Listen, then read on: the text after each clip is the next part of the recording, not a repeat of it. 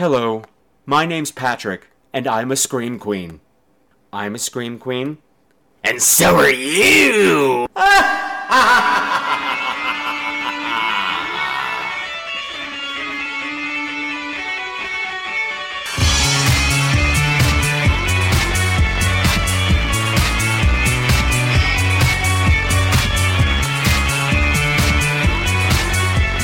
Hello again, my beautiful screamers, and welcome to another episode of Scream Queens, the podcast where horror gets banned.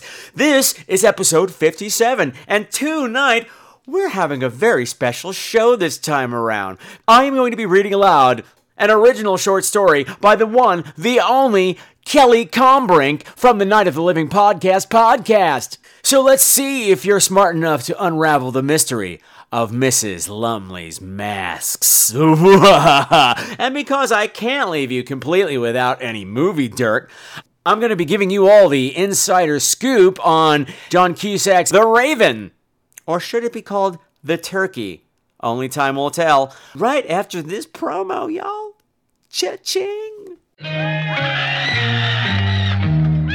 Hey, you cool cats out there listening to the chitter-chatter on your iPod machine. Why don't you come on and drop by NOTLP.com and check out 6 nasty Cincinnati kids talking about the shit you like. Oh yeah, Night of the Living podcast. Well, I like it because they talk about topics that are important to me as a man of my generation. I like it when the little guy talks about pornography. I like the recipe segments. I'm really hoping that eventually they tell a joke I can borrow for one of my mini cocktail parties. I just don't like to be alone in my head. There you have it. Your brothers and sisters agree. Night of the Living podcast is where it's at, homie.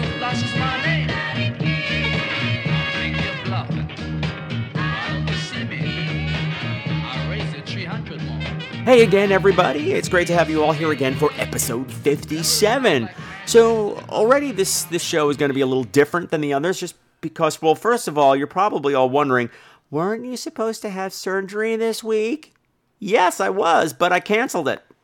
Just at the last minute, I started to realize I didn't have a lot of information from my doctor and stuff. There was all this confusion on their end about when I was supposed to go in, and I just started to not feel good about it. And it turned out there was a reason I couldn't have it done anyway, which I'm not going to get into here because it's gross. But let's just say I'm here. I'm queer. You know that already. Anyway, so what's different about the show? Well, as you know, Kelly Kombrinck is sharing a short story with us. I'm going to be reading it for you. But on top of that, Mr. Brad is deathly ill. He's here behind me, and I'm not far behind him. I can feel whatever he has, I'm going to have within the next 24 hours because my energy is starting to go. So I wanted to get something out to you in addition to the short story. But I don't think I have the energy for the regular chatter. And plus, I can't think of a damn thing that's been going on. I've been having rehearsals for my show, Red and Green Room, which is opening in the beginning of May, which I think I might have a promo for you. I might have already played it, because time does not move in a linear fashion here at the Scream Queens Horror Podcast. As a matter of fact, time is so out of sync that Patrick from the future is interrupting Patrick from the past to inform him that he did not play a trailer for the Red and Green Room. He instead played an old trailer, an old promo for the Night of the Living podcast. Now, why do you say old? What does it matter? They've been around forever. Well, they mentioned Palaver. It was actually a commercial for Palaver.com, which is where both Night of the Living podcast and myself hosted our forums. Well, Palaver.com is no more, unfortunately. However, Night of the Living podcast still is alive and kicking. So please go see them at NOTLP.com or subscribe to them on iTunes, and that would all be great. And now those of you who were active in the Scream Queens forum over on Palaver.com, you're probably like, well, where are we supposed to go now? Well, I'll tell you. After asking around, asking listener opinions, what you guys wanted, I've opened up a Facebook group in addition to the Facebook page. Now, the Facebook group is called Screamers with a Z, exclamation point, and it's the official fan group for the podcast, and I want that to be a community for you guys, for you to mix and mingle and mangle and plot and plan, and we'll just make the world a creepier place, because I know how you guys are. That much said, Patrick from the future returns to the beyond, and we return to Patrick's from the past speaking in the present. I hate time travel movies. God. Attention, Patricks from the past, present, and the future. This is Patrick from the even more distant future, where we all speak with affected accents for no apparent reason. You have lied to your listeners.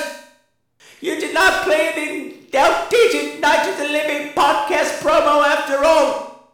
Freddie from NOTLP was able to get to a brand spanking new promotional audio clip moments before you were to post the episode live onto the internet. So stop spreading lies and stop messing with the time-space continuum, because everybody's really fucking confused.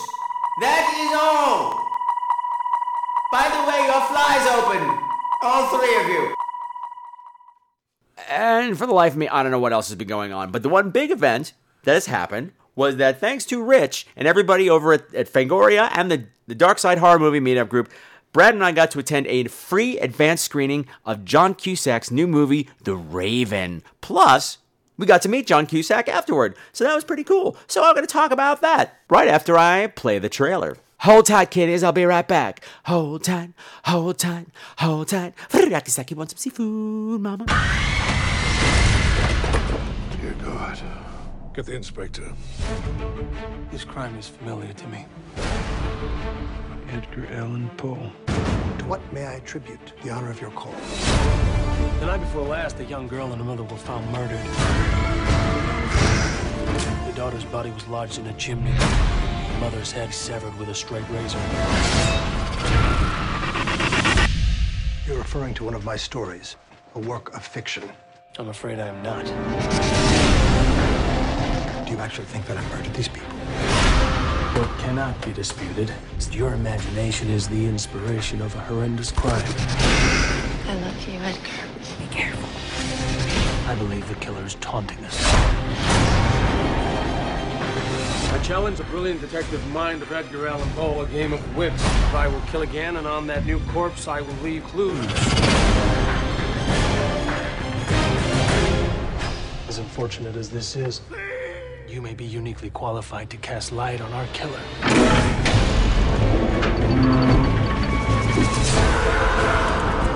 The Pit and the Pendulum. Are there other stories in the collection? Specifically about murder? I'm afraid so. This killer is methodical. He wants us to know he's gonna strike again. Stop! I dare you to try to save your beloved's life. Where is she? He will keep her alive to keep you involved. It's part of his game. Emily.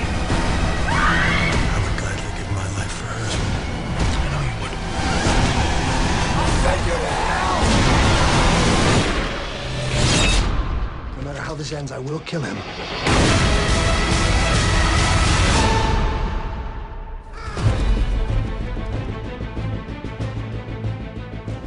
Okay, so that's The Raven. Now, the movie does not officially release till April 27th, so I think it's unfair for me to talk about it in depth and give spoilers, so I'm just going to give you a general impression and, of course, tell you stories of the absolute wackiness that occurred online and during the screening of the movie therein. So, let me just quick talk about the movie. As you can gather from the trailer, it's about the last few days of Edgar Allan Poe's life, where it turns out there is a serial killer who is mimicking the crimes detailed in his stories, which, of course, is not going over very well with him or anybody else. Now, let me say this up front. John Cusack as Poe, I really enjoyed what he does.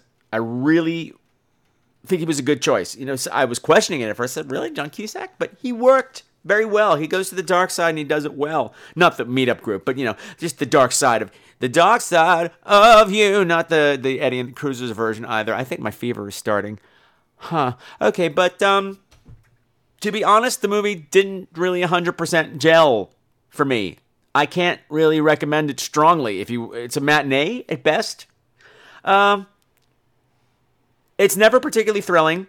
The mystery is never, not anything. I was kind of maybe, I think I was expecting more of a Theater of Blood sort of a feel. Like, you sort of knew what story was coming up next. You're wondering, gee, how is he going to recreate this crime? When it's not like that at all. After a while, you're just getting the tiniest little connections from story to story, and it becomes impossible to play along with or try to get ahead of.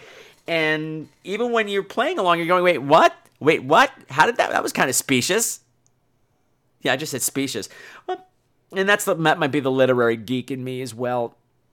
Because I love Poe. I know the stories. So when you're making these really flimsy connections between them, I'm going, really?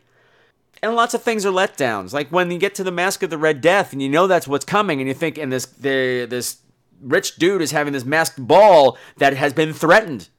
That the guy says, I'm going to kill at this ball. You're thinking, oh my God, the Mask of the Red Death at a real society ball. This is going to be amazing. And when it happens, you're like, that's it?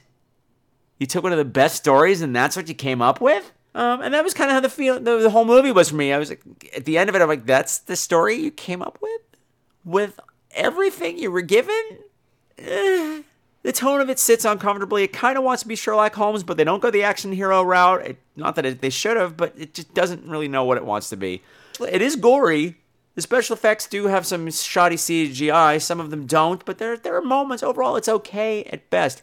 One of my favorite things that I just read, because I went to get the audio for the trailer from YouTube, and one of the comments said, oh my God, I can't believe this movie totally stole that scene from Saw 5 with the pendulum. Yes, Saw 5 introduced the concept of the pit and the pendulum. Absolutely. Edgar Allan Poe totally stole that from Saw 5. Why are people so stupid, people? Huh? Why? Speaking of stupid people, as always, I can't really talk about going to a movie without talking about the whole experience around the movie. So, picture it. Union Square, Manhattan, 2012. This is one of the rare occasions where Rich and the dark side could not get his people in to cut the line. So we actually had to wait online. Like common folk. And as appalling a concept as that was, we did it nonetheless. Why? Because we're whores. So I got there fairly early. The screening was to start at 7. I got there at about 4:30. And there wasn't a lot of people online yet. When I arrived, I see Rich and his big bald head. So I hop in the line. I'm like, hi, everybody. How you doing? And I'm not there 2 minutes when I realize there's this woman in front of us. Not immediately in front of us, but 5 or 6 people ahead of us. She's about 4.5 feet tall, 4.5 feet wide. Face like a bulldog on a bad day. She kind of reminded me of a cross between, Abby Lee Miller from Dance Moms and a troll. Not like the little trolls with the hair that goes poof. No. I mean the trolls from the movie Troll. Herba way. Those trolls. But not cuddly like those trolls. Those trolls were kind of cute. But that's just... Okay, not an attractive woman is what I'm trying to say. But she was yelling at this woman who oddly looked like Tyne Daly, strikingly so, from Cagney and Lacey and many other things. And she's yelling at Tyne Daly about the trailer for Tim Burton's Dark Shadows. Bulldog voice like, it's not right that they're making it a comedy. It was a very serious show that was very serious at the time, and it's just insulting to me as a viewer of Dark Shadows. And the other one's going, actually, I used to watch Dark Shadows when it was first run, and we always knew there was some sort of comedy. She's like, no, it wasn't. I watched it in 1980 on the remake, and it's very serious. Whatever. And I'm looking at the Bulldog woman going, you were old enough to watch it first run. Either that or you really have bad genes. Anyway, as we're waiting, I don't know, she keeps turning around and yelling at the back of the line. I wish everybody would stop pushing forward. Ruff, ruff. There's no room for us to go. Ruff, ruff, ruff. Nobody's pushing forward. Like we were. She's looking at us. Like we're doing something. Now, I noticed that we hadn't moved at all. Now, at this point, the line is becoming a clusterfuck because it's free. Every dreg in the city comes out to try to get in these things. And now for this one, it's a little bit different because I know we had to RSVP. Our names are on a list, and I know if your name is not on the list, you're not going in. So all these people that are on this line waiting to get in, thinking that they're getting in, they're not getting in. Because I know even if it's the biggest theater that they have in there, this line is... It's around the block 3 times, basically. We're not all getting in. I don't know who she's yelling at about pushing up. And believe me, no one is pushing up to try to get closer to you, you ugly whore. So just fucking relax. And the more I'm listening to her conversation, I'm realizing she's one of these people. She's one of these people that leeches off these free movie screenings. She's like, yeah, I'm going to see blah, blah, blah tomorrow, and I've seen something free every day this week, and I'm going to see it. The next 2 weeks are booked up with these free movies. I'm going, God, so you have no life, is what you're saying. It's fine to get something for free, but I know whenever you go to see one of these free movie screenings, if you're not with Rich in the Dark Side Horror Movie Meetup Group and get to cut the line, your whole day is eaten up by standing outside waiting for your slot. And this bitch is right there at the front of the line, so she clearly has nothing else to do with her time. Clearly, she doesn't have time to, like, shower or put on makeup. Not that it would have helped. but so it's not just me she's annoying. Like, it's my whole group. We're just tired of looking at her and hearing her. Her voice is carrying ruff, ruff, ruff, all the way down the line. Just shut the hell up, bitch. And then it's starting to rain. And Nix, who's standing next to me, says, oh, did you hear that? She just complained about the rain. She just said, well, Nix didn't say it the way in her bulldog voice, but I'm going to say it. But basically, this woman said, it's starting to rain. I can't believe it's raining. I just washed my hair this morning. And the both of us were like, what?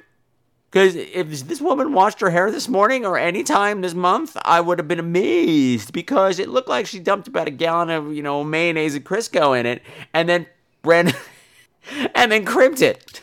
I mean, I'm thinking, what do you have to worry about the water for? The oil is just going to make it whoosh, run right off like you were a duck, which is an insult to a duck. I don't know what was going on with the politics of this theater on the inside because they kept opening the door to count people, and every time they opened the door, this throng of people did start pushing forward. Now there is actual pushing forward, and she's yelling at our group to push back. You gotta stop pushing forward. You need to push back, push it back.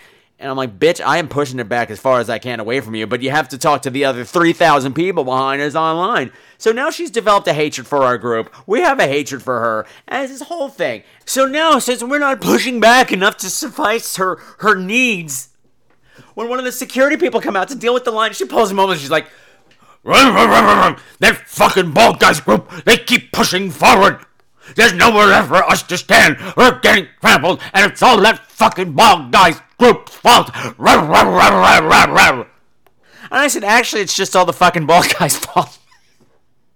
I love you, Rich. And then when we're going in, it turns out, because she was ahead of us, her name's not on the fucking list. So I'm like, we won't have to deal with you anymore. But somehow she bullied her way in. I don't need to be on any list. I come to screenings here all the time. I'm very insulted. Her opinion seemed to be that they wouldn't be able to actually have the screening without her there because she's like free screening, royalty. Okay, whatever. I know when we get inside, it turns out we're in the smallest theater that they have in here. So there's not even going to be remotely the amount of seats to fit even the tiniest percentage of the people that are outside. So I'm thinking, fuck, this is going to be a riot. And at some point, one of the Dark Side members got up to pee or get popcorn, and they turned out, that woman, she got in, and she's causing a ruckus because she said she's not in the super reserved, because there were two sections for us to sit in. If you had a yellow ticket, you sat in the general admission. If you had the red ticket for press, you sat up in the raised section. And she was complaining that she couldn't sit in the raised section because I come to every one of these screenings and I deserve a reserved ticket. I'm a bad, blah, blah, blah. And she's one of these people that clearly gets what she wants by bullying people, by making so much noise that she'll get something for free and get into a free screening that she can't get into, that she hasn't reserved for, to get into reserved seating that she's not qualified for, just because the squeaky wheel gets the grease, and the grease is in her hair. So we watched the movie. The movie's okay. John Cusack comes out afterwards. Now, I'd met him before, or at least seen him before at a Q&A, after a screening of Grace Is Gone, which was an independent movie that he did, and it was a very sad movie about him losing his wife in the Iraq War. And he was very mellow afterwards, and I figured that was a sad movie. Maybe that would reflect his mood. But this was the same way. Even though it was an exciting movie, he kind of just talked like this the whole time, and he didn't really seem to care about much. But it was weird. He had this weird hat on that looked like a Rasta hat, but black. I don't know what was happening. I don't know what was happening with the hair. And during the Q&A, I did want to raise my hand and say, what the fuck are you wearing on your head? But I didn't, because I hate going to Q&As for this reason. I like to meet the celebrities. I like to hear about the industry. I like to hear about the story behind the movie that they made. But invariably, people don't ask questions. They make statements. Hey, that part in the movie where you had a raccoon as a pet? I saw that part. Yes, we all saw that part. We were all watching the movie, you fucking asshole. Sit down. But no, invariably, the first question at Q&As is always the same question. It might be asked in different ways, but basically, it's always the same thing. Can you get me a job in your next movie? Fuck you. Yes, you're exactly what we've all been waiting for my next movie. Thank you, Lord Jesus, for coming to this free screening. The industry as an entirety has been saved because of you fucking schmuck.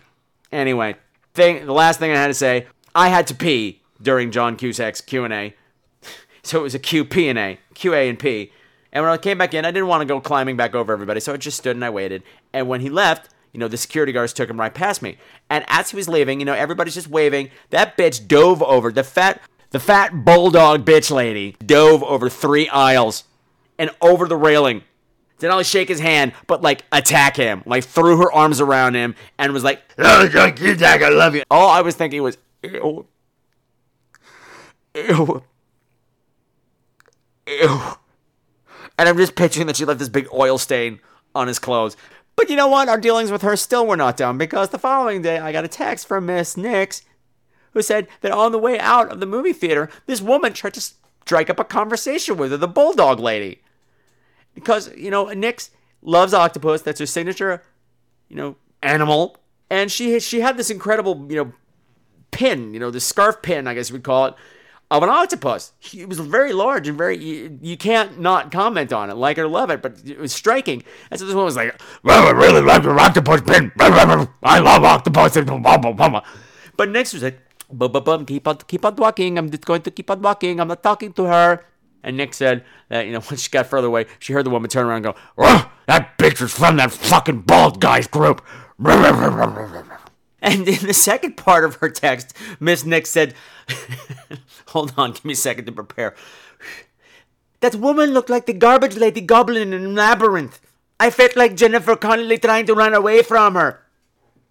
Yeah, she did actually look like the garbage lady goblin from Labyrinth. I'll go for that. If the garbage lady goblin had a baby with Marjorie the trash heap from Fraggle Rock. The trash heap has spoken. Yeah. But anyway, that's The Raven. I didn't really recommend it. You can go see it if you want to. It's not awful, but it's not great either. But if you do see it, just let me know about the closing credits, because I thought the closing credits were incredibly weird. When you see them, you'll know why. We'll talk later. Well, you know what? We've got a short story to read. And not only do we have a short story to read, I'm incredibly proud of this next segment of the show. I think it came out really well. I think the story is terrifying. So I want to thank you, Kelly Kombrinck, for sharing it with me. I am thankful for you giving me this opportunity, because I learned a lot about myself, and I think I learned something new. Like how I unsplit infinitives without thinking about it. But that's an inside joke just between you and me, Kelly. Anyway, enough of my babbling. Let's get down to the story. Ladies and gentlemen, Mrs. Lumley's Masks.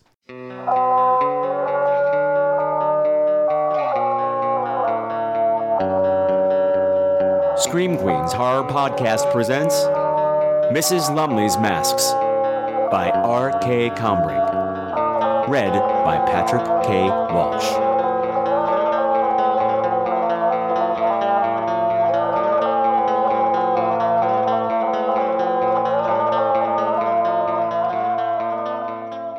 The dining room table must have been beautiful when it was new. It was made from good, solid oak and had to weigh upwards of 200 pounds. The legs were stout and immovable, stubbornly denying any shimmy or shake after God knows how many decades. The bevel top was inlaid with a rich cherry panel. Chrissy thought, "You could probably drop a bowling ball on this table and it wouldn't even tremble." Only the scratches and gouges that crisscrossed its surface betrayed its age and use. Chrissy wondered how many generations of dinnerware must have been dragged across it to have left such deep, ugly grooves. "Would you like some more coffee, honey?" Mrs. Lumley smiled sweetly across the scarred table at Chrissy. Chrissy smiled back and shook her head, her ponytail bobbing from side to side. "Oh, no thanks." She patted her empty mug. "I'm all set." "All righty." The old woman slowly stood from her chair with a groan. then I guess we should go ahead and get started. What do you say? Sounds good to me. Chrissy bounced to her feet. The old woman shuffled out of the dining room and into the shadowy front hallway, with Chrissy following close behind. Their footfalls echoed off the granite-tiled floor. Oh, Mrs. Lumley, when does your sister move in? Mrs. Lumley tottered past the front door to the other end of the hall, where a staircase huddled against the far wall. She stopped at the newel post, which was nearly 3 inches taller than she was, and she turned to look back at Chrissy. She'll be coming up this evening. With a grunt, she heaved herself onto the first step. Later today, I'm having the medical supply people come in and install one of those motorized chairs that go up and down the steps. She uttered a breathless little giggle as she continued up the stairs, waiting till both feet were on a riser before ascending the next. The old wood creaked and sighed with every step. I'd love to have one for myself, although I'm sure having to do all this walking has kept the rigor mortis away. She cackled and went on. Come on now, Chrissy mock scolded. None of that rigor mortis talk. You're still a young woman. She was climbing right behind Mrs. Lumley, forced to adopt the old woman's gait. Step, step, wait. Step, step, wait. She felt an uncomfortable burble in her stomach. Thinking she might need to use the restroom soon, Chrissy willed the old woman to move faster. They finally stepped into the upstairs hallway, dark as the one below it. Only the gray November daylight spilling through windows at either end of the hall gave any illumination. It fell through the spokes of the second-floor railing, spotlighting the dust-covered strands of a large spider web that hung abandoned by its tiny architect. There were 4 rooms upstairs, all with old-fashioned paneled doors, each one closed, except for a bathroom at the far right end. The walls were painted a dark brown, with ornate crown molding along the ceiling and floor. The molding had probably been a gleaming white once, but now, like everything else in the house, was gray with dust.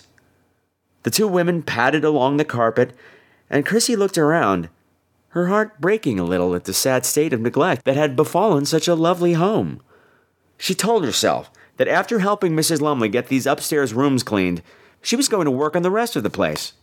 The old woman stopped at the last door to the left of the stairway. This is going to be Ginny's room. She turned to the cut glass knob and shoved her weight against the door. It popped open with a wooden shriek. She stepped inside and Chrissy followed. The room was large, the walls papered in gray with vertical lines of dark blue leaves running from floor to ceiling. A window at the back of the room, dressed only with a single gauzy sheer, presumably looked out into the backyard, though at the moment this was impossible to know for sure. A wall of junk stood between the window and anyone who might want to look out of it. This junk blockade wound its way into the center of the room, where it crumbled into a loose pile of debris. Cardboard boxes overflowed with papers and photographs. A small hutch piled high with costume jewelry and compacts crouched sadly below a grimy, gilt-edged mirror. Several different kinds of lamps had been shoved into the corners, and towers of stacked books leaned against the walls. 2 different bureaus held years' worth of magazines. There was an old writing desk that looked like it had come out of a one-room schoolhouse on the prairie. Chrissy let her gaze sweep from one side of the room to the other, trying not to be overwhelmed. Mrs. Lumley's eyes fell with shame. Oh, yes, sir, this is quite a lot. I don't know why I let it get so bad in here. She picked her way over odds and ends to a straight-backed wooden chair that was partially hidden under some discarded drapes. She pushed the curtains aside and sat down. After Gordon died, I just started putting things in here I couldn't find a place for anymore. I don't think I ever expected to need this room again. Oh, it's not that bad, Chrissy lied. This is gonna suck, she thought. Some of the stuff looks really heavy and my head's starting to hurt. She wanted to ask for an Advil or an aspirin, but didn't want Mrs. Lumley to have to go all the way back downstairs to get one. She decided to just try and ignore the pain. Where are we going with all of it? Well, Mrs. Lumley looked around her belongings sadly. A lot of it will go in the trash. Oh, are you sure? Chrissy felt a flutter of distress. She didn't feel good about helping an old woman throw her memories away. Yes, quite sure. Mrs. Lumley managed to paste a smile on her quivering lips. I don't need most of this junk. Anything I keep will go in the next room over, with the masks. Mrs. Lumley looked up, her false smile suddenly becoming genuine. I forgot to tell you about my collection, didn't I? She hopped up from her chair and scrambled through the maze of junk to the door. Her sudden flurry of movement caught Chrissy off guard. Coming up the stairs, Mrs. Lumley had seemed very frail and slow, but now she moved like an agile crab. Come on, I haven't had anyone to show this to in a while. She stepped out into the hallway, and Chrissy turned and followed. Actually, you could start clearing some space in one of the corners in here for me, while I decide what few things I want to keep. Mrs. Lumley made her way to the next door down. That'll keep you from having to stand around watching an old lady cry. Chrissy reached out and put her hand on Mrs. Lumley's shoulder, giving it a very light squeeze. Mrs. Lumley, I'm so sorry. Maybe there's someone we can just move your stuff, so you don't have to get rid of it. Maybe we can store it in the basement. The old woman reached back and tapped Chrissy's hand with her own. She leaned against the closed door and turned to face Chrissy. No, dear. I'm afraid the basement is already full. Besides, it's time I let go of some things. Ginny deserves to come into a comforting environment. She's been through so much. She leaned on the doorknob, turning it. All that clutter will just keep me from taking good care of her. I've looked out for her since we were young. We lost our parents at an early age, you know. A lump formed in Chrissy's throat. You're such a good person, Mrs. Lumley. Such a good sister. Mrs. Lumley's smile turned wistful. Well, like I said, she's been through a lot. She pushed open the door and, with Chrissy close behind, stepped into the room. Chrissy felt her jaw drop, and she knew that her expression must look ridiculous, but she couldn't help it. She wasn't expecting to see what she was seeing. Her headache intensified, and she felt a tremor of dizziness. The room itself was as large as the one next to it, maybe even slightly larger, with the same window looking out from the back wall. There was no furniture in this room, no chairs or tables or wardrobes or dressers. There were only masks. Hundreds of them, maybe 1,000. Mrs. Lumley hadn't bothered with display racks or cases for her collection. It simply sprawled where it liked. The walls were hidden behind drifts and dunes of masks piled up against them. They spilled out into the center of the room. Empty eye sockets beyond counting stared up at Chrissy from every corner, regarding her with indifference. What do you think, honey? Aren't they nice? Mrs. Lumley slipped her arm around Chrissy. Chrissy just nodded politely to the old woman, pretending to like what she saw. There were masks of all kinds. Chrissy saw beautiful masquerade-style masks, bedazzled with sequins and feathers, mounted on sticks. She saw the huge, furry face of some nameless creature hanging from the wall, its mouth agape, its round, black eye holes wide, as if with shock. There were eye masks, like the Lone Ranger's, scattered around the edges of the collection, their elastic strings tangled and bunched. In a pile near the door were some cheap plastic masks.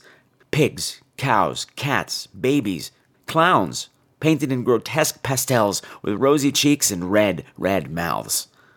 Rubber monster masks glared and bared their molded fangs from spots around the heap. All these masks and many more besides filled the room as if a dump truck had come in, dropped them, and left. Mrs. Lumley walked into the center of the room, smiling at the masks that gazed up at her from the floor like adoring subjects to their queen. I've been collecting these since I was a little girl. Halloween always was my favorite holiday. Ginny's too. I liked pretending to be someone else. She looked over at Chrissy. You do things differently when you pretend you're someone else. You feel free to be whoever you are on the inside when you're wearing a mask on the outside. The old woman leaned forward and picked up a papier-mâché mask from the pile. It was gray, with 2 tiny plastic leaves glued to the cheeks and brow. A long, beak-like nose protruded from between 2 gaping eye holes, and black feathers sprouted from across the forehead. This one belonged to my friend Evelyn.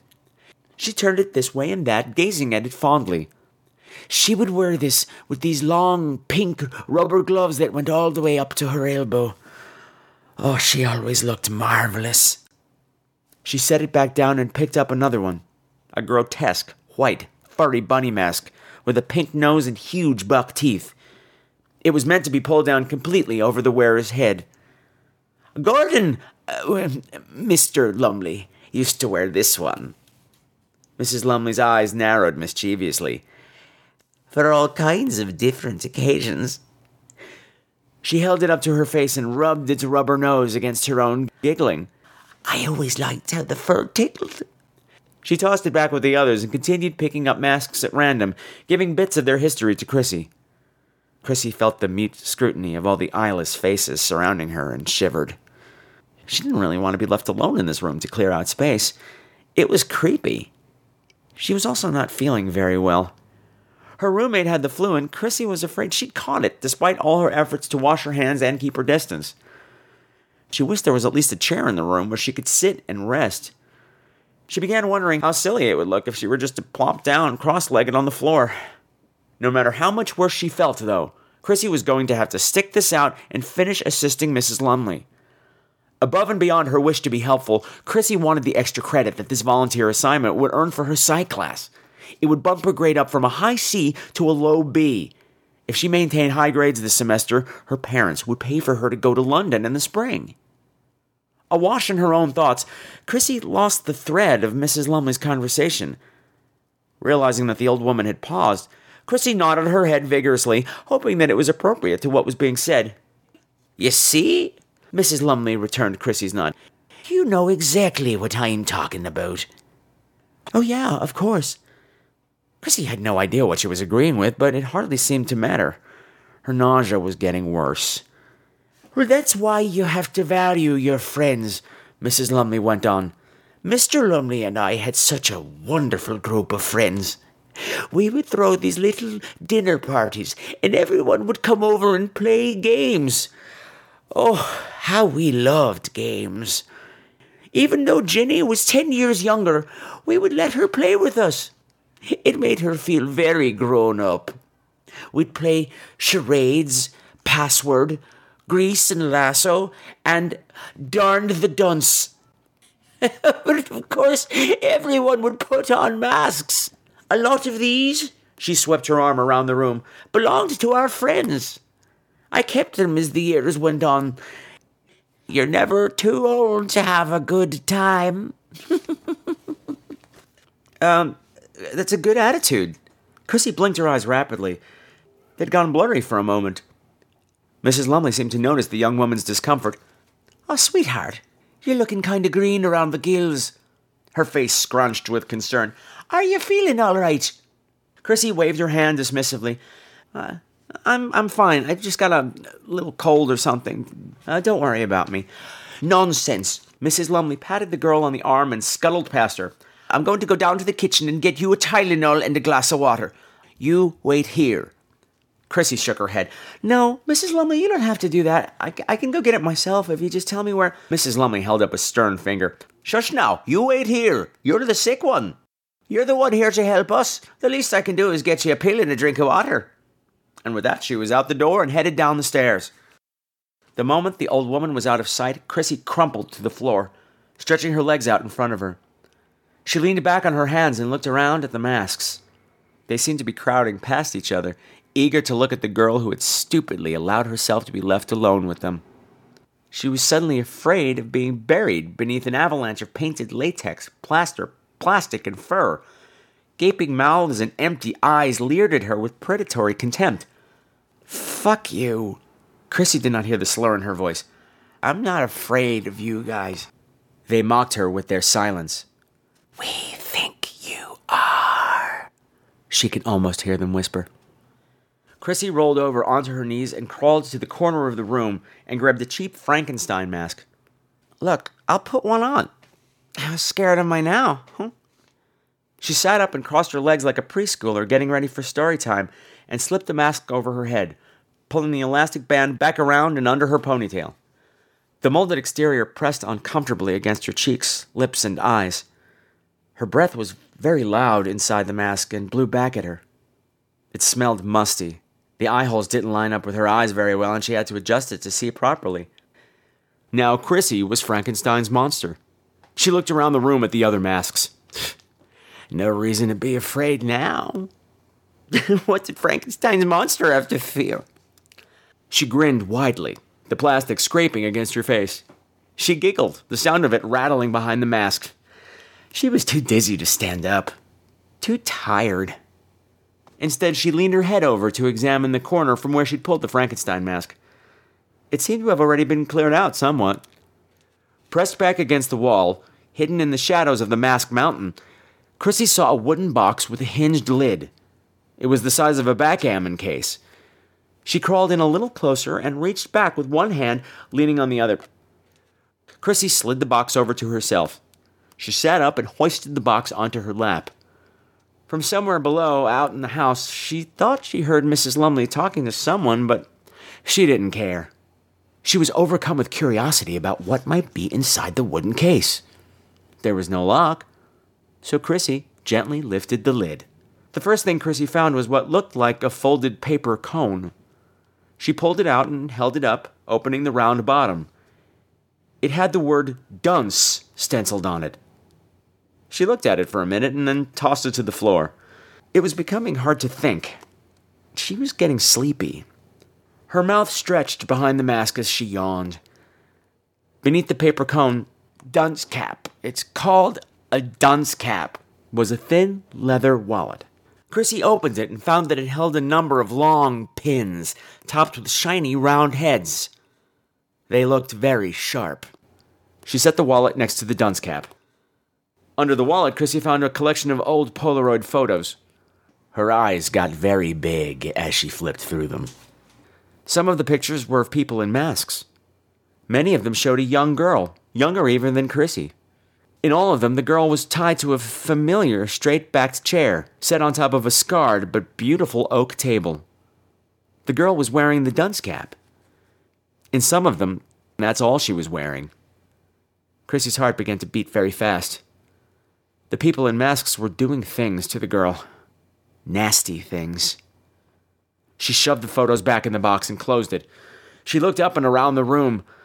The masks no longer seemed to be watching her. It was as if they were looking away, giving her privacy. Chrissy opened the case back up and started looking at the pictures again. The first few photos were close-ups of the girl's face, showing how her lips had been pinned shut. Lines of blood, black in the harsh glare of the flash, spilled down over her chin. Her eyes were haunted, but not surprised. It's just fake, Chrissy thought wildly. These people like costumes. It's fake blood. The pins are a makeup trick. She looked down at the wallet full of pins on the floor next to her. They were real. Chrissy flipped over some of the pictures to look at the backs. There were dates on them. May 5th, 1965.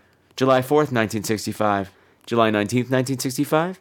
August 11th, 65. October 31st, 1965. That last one was very bad. Chrissy almost didn't understand what the man in the smiling fox mask was doing to the girl. Then she held it to the side and realized what he had in his hand and what he was using it for. Chrissy gasped with disgust, and her eyes welled with tears at the dead expression on the girl's face.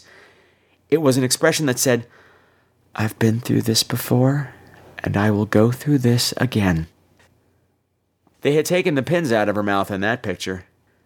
In the next picture, dated that same Halloween night, Chrissy saw why, and gagged behind her Frankenstein mask. The photos went on and on. The dates on the back kept spinning out.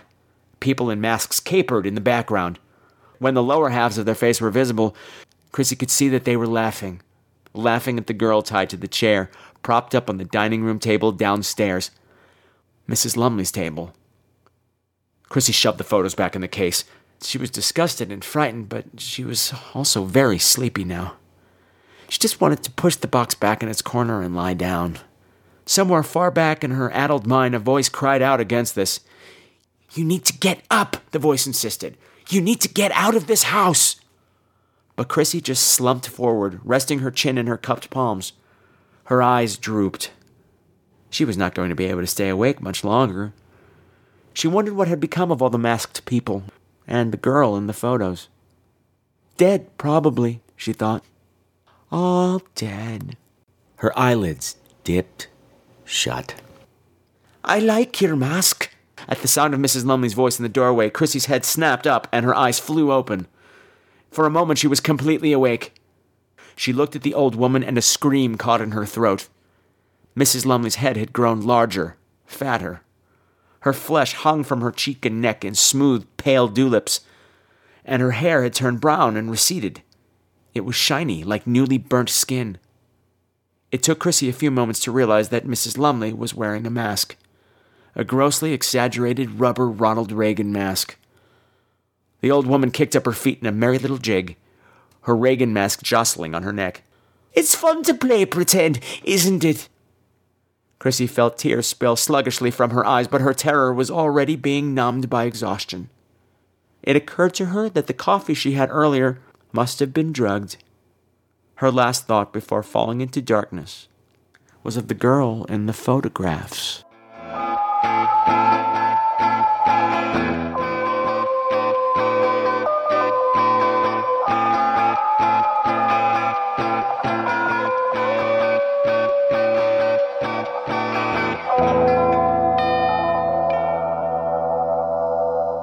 Chrissy awoke very suddenly.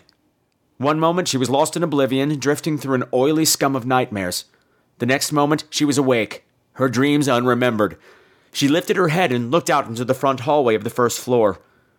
It was very dark out there. Black. Night had fallen. The lights in the dining room were glowing behind her. Mrs. Lumley finally decided to turn them on, it seemed. Chrissy tried to stand and realized she couldn't.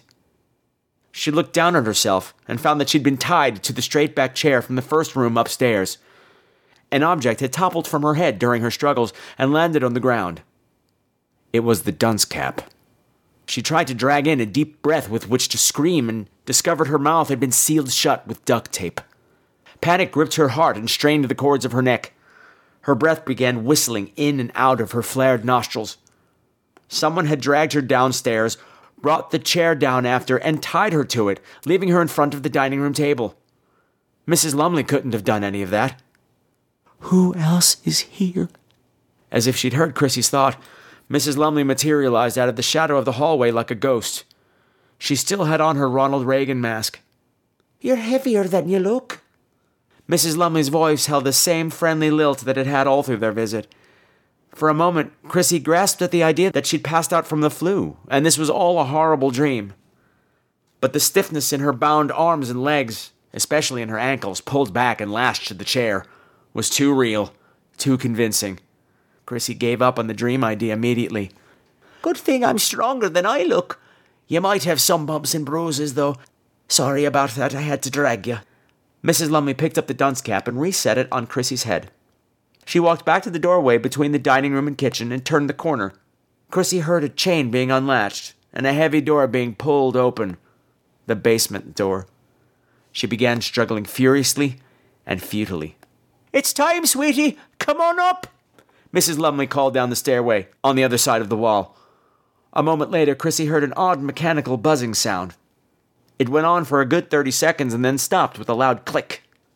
Mrs. Lumley whispered something to someone, and then 2 sets of footsteps made their way into the dining room. One set was Mrs. Lumley's careful but energetic steps. The other a slow, careful, shuffling gait. It filled Chrissy with dread, and her heart began racing, pounding against her ribcage. I'm sorry I couldn't put her up on the table like the old days. It was tough enough getting her down here, and besides, we wouldn't be able to get her up there the way we are now. The old woman chirped laughter and was answered by a low, reedy moan. Mrs. Lumley was standing in front of Chrissy again, her eyes glittering behind her hideous mask. She held something in her hand that was too small for Chrissy to see. The old woman beckoned to the person standing just behind Chrissy. Chrissy's eyes rolled wildly. She screamed against the tape on her mouth, knowing it was useless but unable to stop herself. Slowly, Mrs. Lumley's companion straggled around the dining room table and into Chrissy's view. It was another woman. She somehow looked both older and younger than Mrs. Lumley. She had long, stringy hair, iron gray with streaks of white. The skin on her face was lined and loose. A ring of ugly scars puckered her mouth around the lips. She leaned in close to get a good look at Chrissy. Her eyes were dull with the ravages of age, but hiding within was an expression, a hollow glint of recognition and dark amusement. All of a sudden, Chrissy realized she knew those haunted eyes. She'd seen them earlier today, upstairs. It was the girl from the Polaroids, 46 years older and ready to play the game from the other side of the table. Mrs. Lumley passed the small item she was holding into the twisted hand of the other woman. You remember how this goes? Remember last time? Won't it be nice to do this up here now, thanks to your chairlift? The older woman didn't answer. She just stared into Chrissy's terrified face. It'll be almost like old times, except now it's your turn. The other old woman stepped closer and held the item up to her face. It was the wallet full of pins. She opened it and drew one out. Mrs. Lumley leaned down and spoke into Chrissy's ear. I'm going to take the tape off your mouth now. If you start screaming or squirming, she's going to drive those pins straight through your gums and you won't like that a bit. Do you understand? Chrissy nodded her head. Tears spilled down her cheeks. Mrs. Lumley pulled a corner of the tape away from Chrissy's skin. If you stay very, very still, I think it won't hurt as badly. The old woman chuckled. Of course, I don't really know. I've never been the dunce. She pulled the tape the rest of the way off, and Chrissy drew in a deep, shuddering breath. She didn't scream. Okay, Ginny, time to start. I've got all the other things back here on the table. We'll have to cut her pants away. We won't be able to untie her like we did with you. Mrs. Lumley patted Chrissy on the arm encouragingly. Ginny reached out her hand, the pin poised between her first and second fingers like a pen, and grasped Chrissy's chin. Her ruined mouth began to twitch.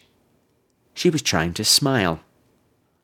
Suddenly, Mrs. Lumley's hands came away from Chrissy's shoulders, and she hurried around to Ginny's side. Oh, mustn't forget this. You can't play without this. She pulled a shiny plastic mask down over Ginny's face. It was a pink, smiling baby mask. There. Now you're ready. Mrs. Lumley backed away, and Ginny took Chrissy's chin again in her rough, gnarled fingers. She took the pin in her other hand and pressed it against Chrissy's upper lip. Just like you wanted, Virginia, Mrs. Lumley said soothingly over her sister's shoulder. After all these years, you get to darn the dunce.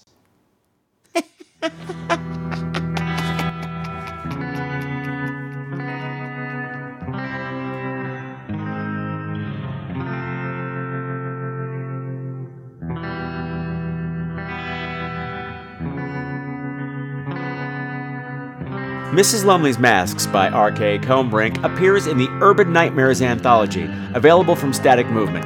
Urban Nightmares can be purchased at Amazon.com. For more information about this and all of R.K. Kombrinck's works, please follow the link to his Amazon author page, and the link is available at www.screenqueens.com. And that's Queens with a Z.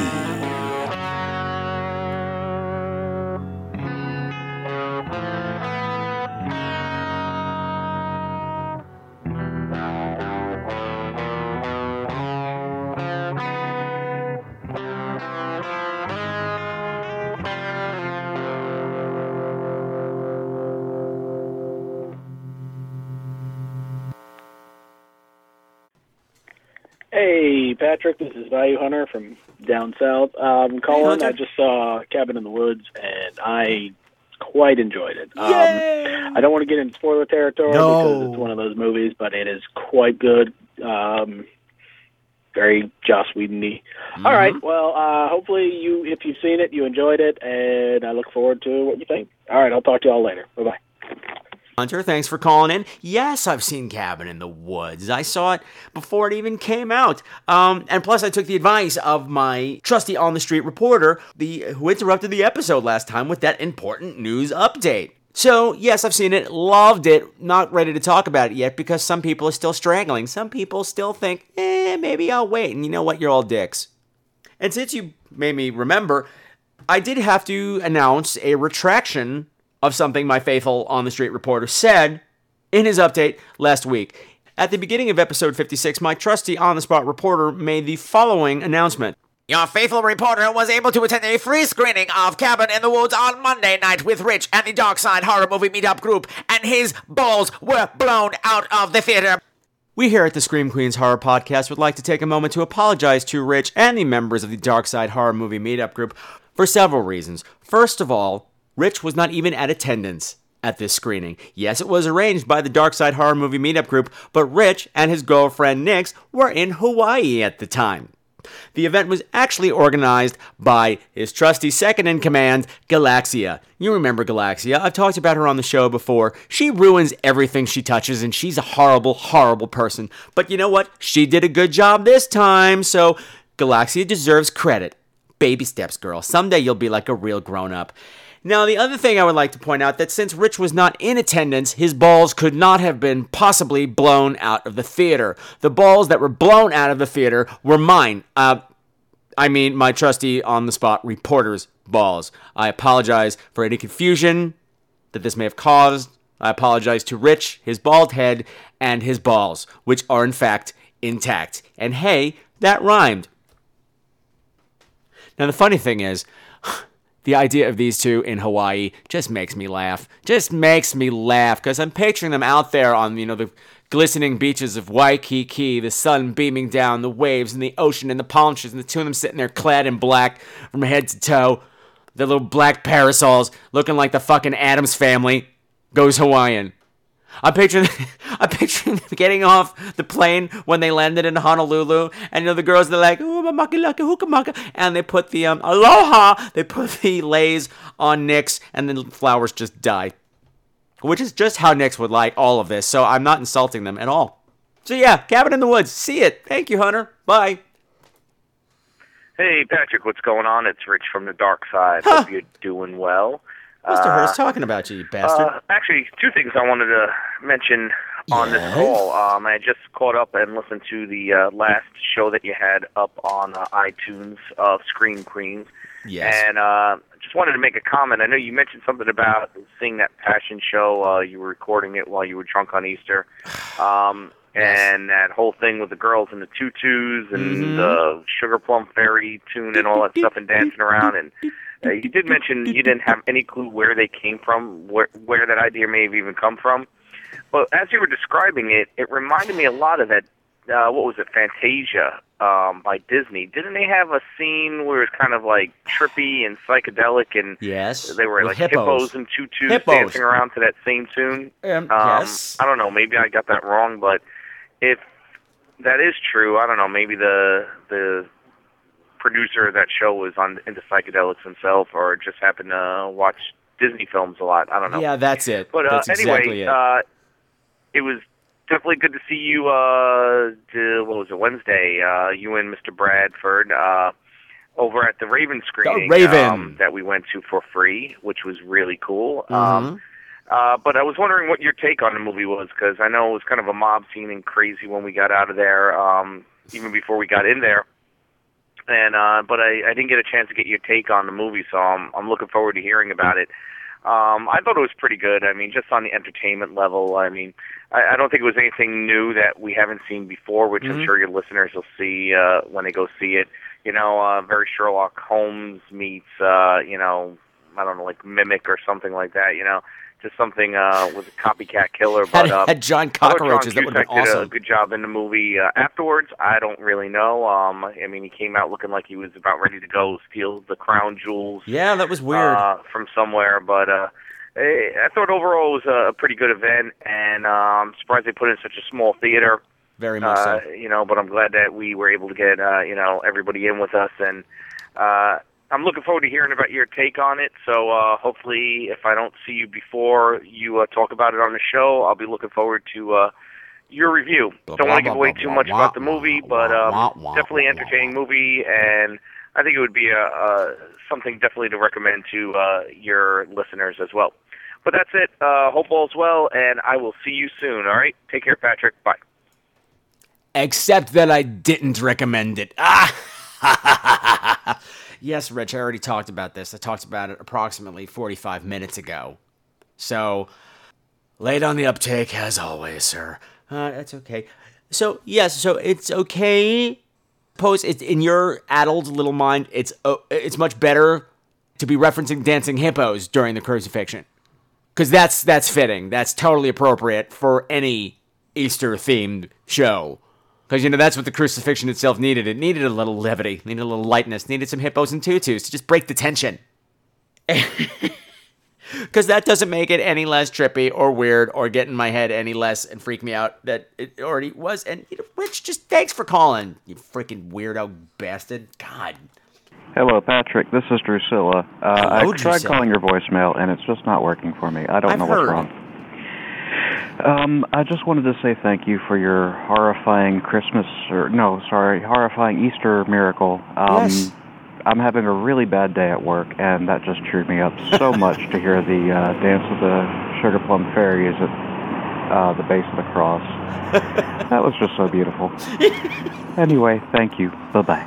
You're welcome. Okay, Drew, thank you so much for that laugh, and I'm sorry about the voicemail line. I don't know what's going on. I've had a couple of complaints about that. Julie from 19 Nocturne Boulevard has been trying to get to me as well, and unfortunately, she couldn't get through at all, which makes me sad, because now I can't hear her say, "Hi, Patrick, this is Julie from 19 Nocturne Boulevard," the way she does when she calls all the other shows, because I'm dying to hear that. But alas, it's not to be. So hopefully that'll get fixed soon if it's not fixed already. Mr. Brad's at death's door, and I'm afraid I'm not far behind him, so I don't know how long that's going to take. But just hang in there, kids. Hang in there, kids. And I'm happy to know that Christ's suffering was not in vain if it could make your day a little bit better, especially with tutu girls. Because really, what doesn't go better with tutu girls? I don't know what I'm saying. Next call. God. Hey, Patrick, it's Chris in Denver again. Hey, Chris in Second-time Denver. caller. Yay. Yay. That's first time, I'm sure, but... You still getting anyway, just calling back because I have some things I want to ask you about that I didn't want to in my first call besides being all mushy and crazy. Anyway, a couple of questions for you. Well, first off, it's awesome that you're coming to Denver, my stopping grounds on your little convention thingy. That's cool. Yes. Now, living with a crazy woman, I don't get to watch my horror movies been kind of behind, so I finally got around to watching Shrine the other week. We've already covered in a lot of detail, so I'm not going to go into too much about it. Just have two comments I want to make. First off, is it just me, or did the intern girl kind of look like a 1980s Shelley Duvall to you? Oh. Just a smaller, bigger boobs than Shelley, of course. Oh, I thought the horse face. The other thing is, for this little town in the middle of nowhere in Poland, there's a lot of hot guys there, weren't there? You notice that? I mean, when they first saw that, the mean blonde guy, and he was slaughtering the pig with being shirtless, it's like, this is kind of, I was kind of confused because I was turned on and he was slaughtering a pig at the same time. That's just weird. I know. And that's all I want to say about that. The other thing I was kind about is two things that kind of went together on something, and then the movie I want to ask you about, and one of the main people in it died. So I'll kind of just meld it together for me to ask you about this. What? When you were talking about being depressed and not wanting to watch a real horror movie, one of my favorite movies to watch when I'm in that type of mode is kind of related to Carrie, because it's Brian De Palma's other great 70s camp classic, Phantom of the Paradise. I love that movie. I was just curious to see what you think about it. I just love the way that, the whole concept is totally ridiculous. The fact that Paul Williams is playing the heavy bad guy is totally ridiculous. That they take it totally serious and act like it's a real horror movie. I just love that fact about that movie. I think it's a hilarious movie, and just want to get your comments on it. Talk to you later. Bye. Okay, Mr. Chris, that was a lot to cover. Yes, I am going to be in Denver with the Gala Festival, which is going to be on July 7th through the 11th. I honestly don't know how much free time I'm going to have, but who knows? There might be time for a cocktail or something like that. Well, keep in touch. You know where to find me. And that's so mean. That was so mean about that poor little intern girl from the Shrine. She was sweet. She reminded me of Jill Sholin. She from like Popcorn and the Phantom of the Operas, the Phantom of the Opera remake and stuff like that. Shelley Duvall is a pig face. I mean, like big, giant horse face, freaky, bug-eyed monster thing. This girl was cute and sweet, or at least I remember her that way. I don't remember her being... I remember being very concerned about that girl's safety, not being more concerned about her ability to eat an apple through a picket fence with her giant buck teeth. So I'm going to say nay to Shelley Duvall. That was so immature. And I'm sorry I felt quiet for a while there, but your call got a little kind of muddy. I couldn't understand you very well. I had to switch headphones, but Phantom of the Paradise, I've seen it. I didn't like it. I've been told you need to see it more than once. You have to be in a certain frame of mind. It's entirely possible I did not watch it in the proper frame of mind because I was watching it with the tongue in cheek, but maybe I just need to see it with other people who appreciate it, who can teach me why I should like it. Although it had my girl in it. It had Jessica Harper in it, who I love. And I don't think she ever really got the credit that she deserved, especially when she sang. She's got such a lovely alto voice. She's like Karen Carpenter without her stupid schmaltzy brother. Just low and smoky and smooth. And it's the thing that separates her in my head, because I've mentioned on the show before, there's that whole problem I have with those three actresses. Brooke Adams, Karen Allen, and Jessica Harper all blend into one actress in my head. And I picture them because they just look so similar, and I kind of just put any one of the three of them in any one of the three's IMDb credits. Just because. But the fact that Jessica Harper sings and makes me melt when she sings separates her from the pack. But still, when I go through my mental eye, I go, my mental eye, you know what? Shut up, Patrick. I need to watch the movie again.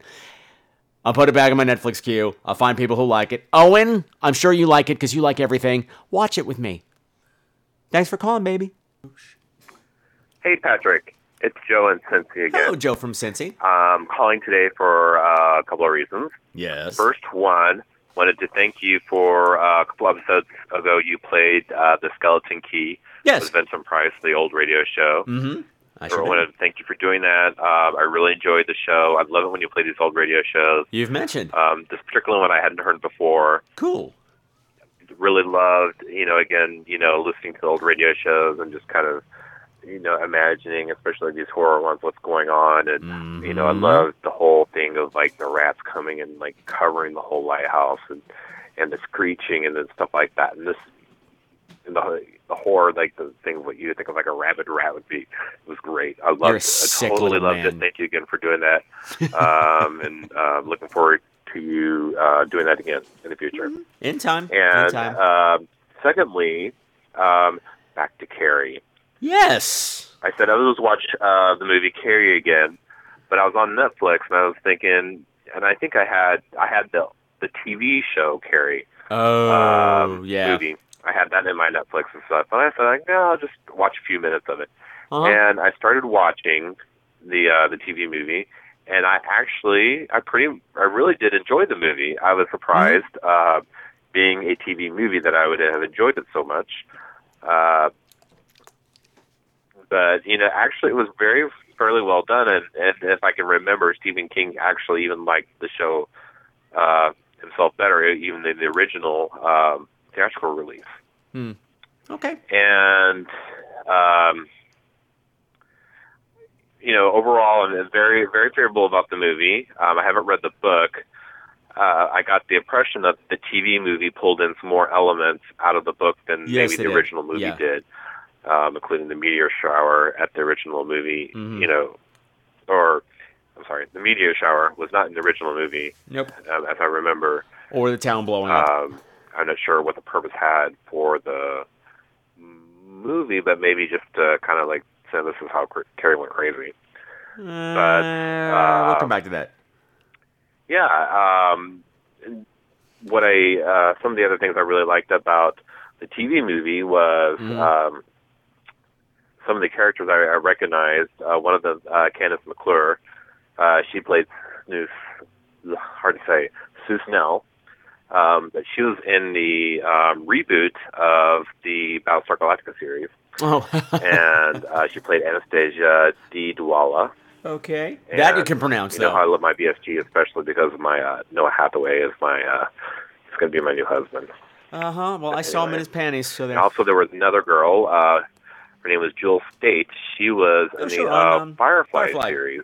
She played the ship's mechanic. But she played Carrie's next-door neighbor that was sunbathing topless. Yes, that's in the book. I just had to throw a couple of those in because I love both of those shows. And also Tommy Ross, the character who played Tommy Ross, the guy who took Carrie to the Prom. Prom was really hot. Oh, it was hot. And good. I also really kind of enjoyed the whole ending death scene, which was something a little bit different. And you kind of, once you watch the TV movie Carrie, you kind of understand why they had to do that differently, because I don't remember you mentioning this before on your previous podcast, and I'm sorry if you did. I can't remember. But the TV movie was supposed to actually be a pilot yes, for I mentioned that. a TV series, Carrie. Mm-hmm. Yes. Where Carrie is supposed to help people in Florida, around Florida in the area, with their telekinetic powers, and how crazy Carrie is going to do this, I don't know. But I thought it was an interesting premise. But the whole fact that it was a pilot for a TV series kind of, I felt in a way it was a little detriment, because when you're watching the movie, I wish it was more filmed like a movie. What I mean is, they obviously had very commercial breakaways. Well, and they would end the scene, and then they would come back after this, slight pause in a different angle or whatever. And I felt it kind of broke up the movie. Well, and I think thought, you do about that. This movie could have actually been, a decent theatrical movie out of itself. So it pulled away from it for me a little bit when they did those breakaways.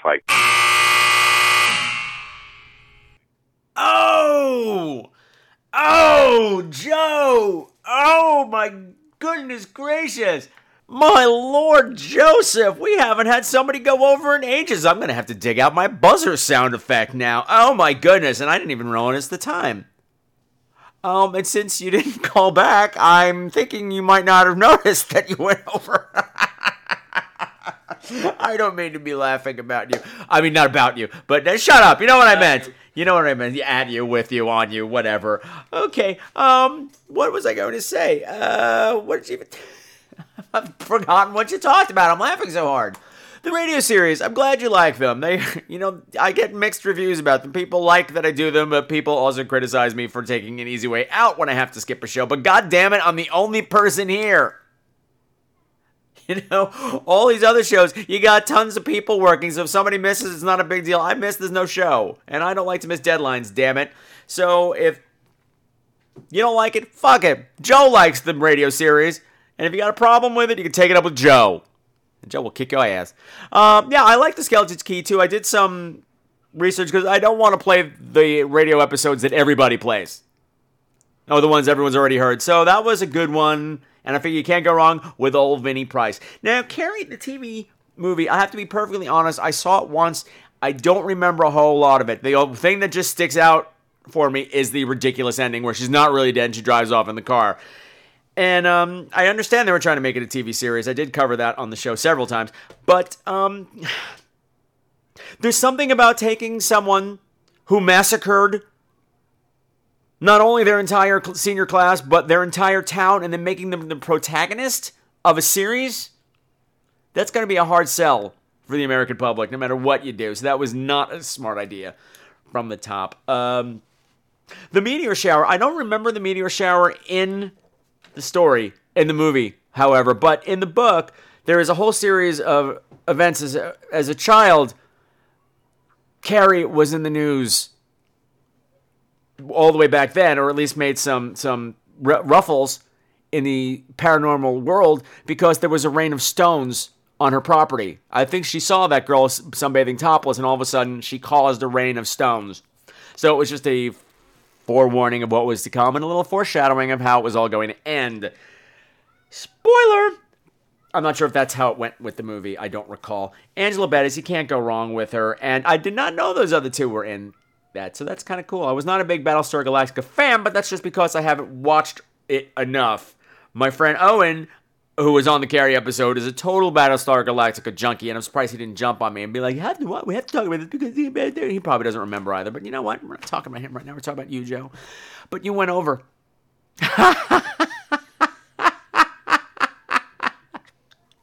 And as always, when I start mocking my guests, it is time for me to wrap this puppy up for another week.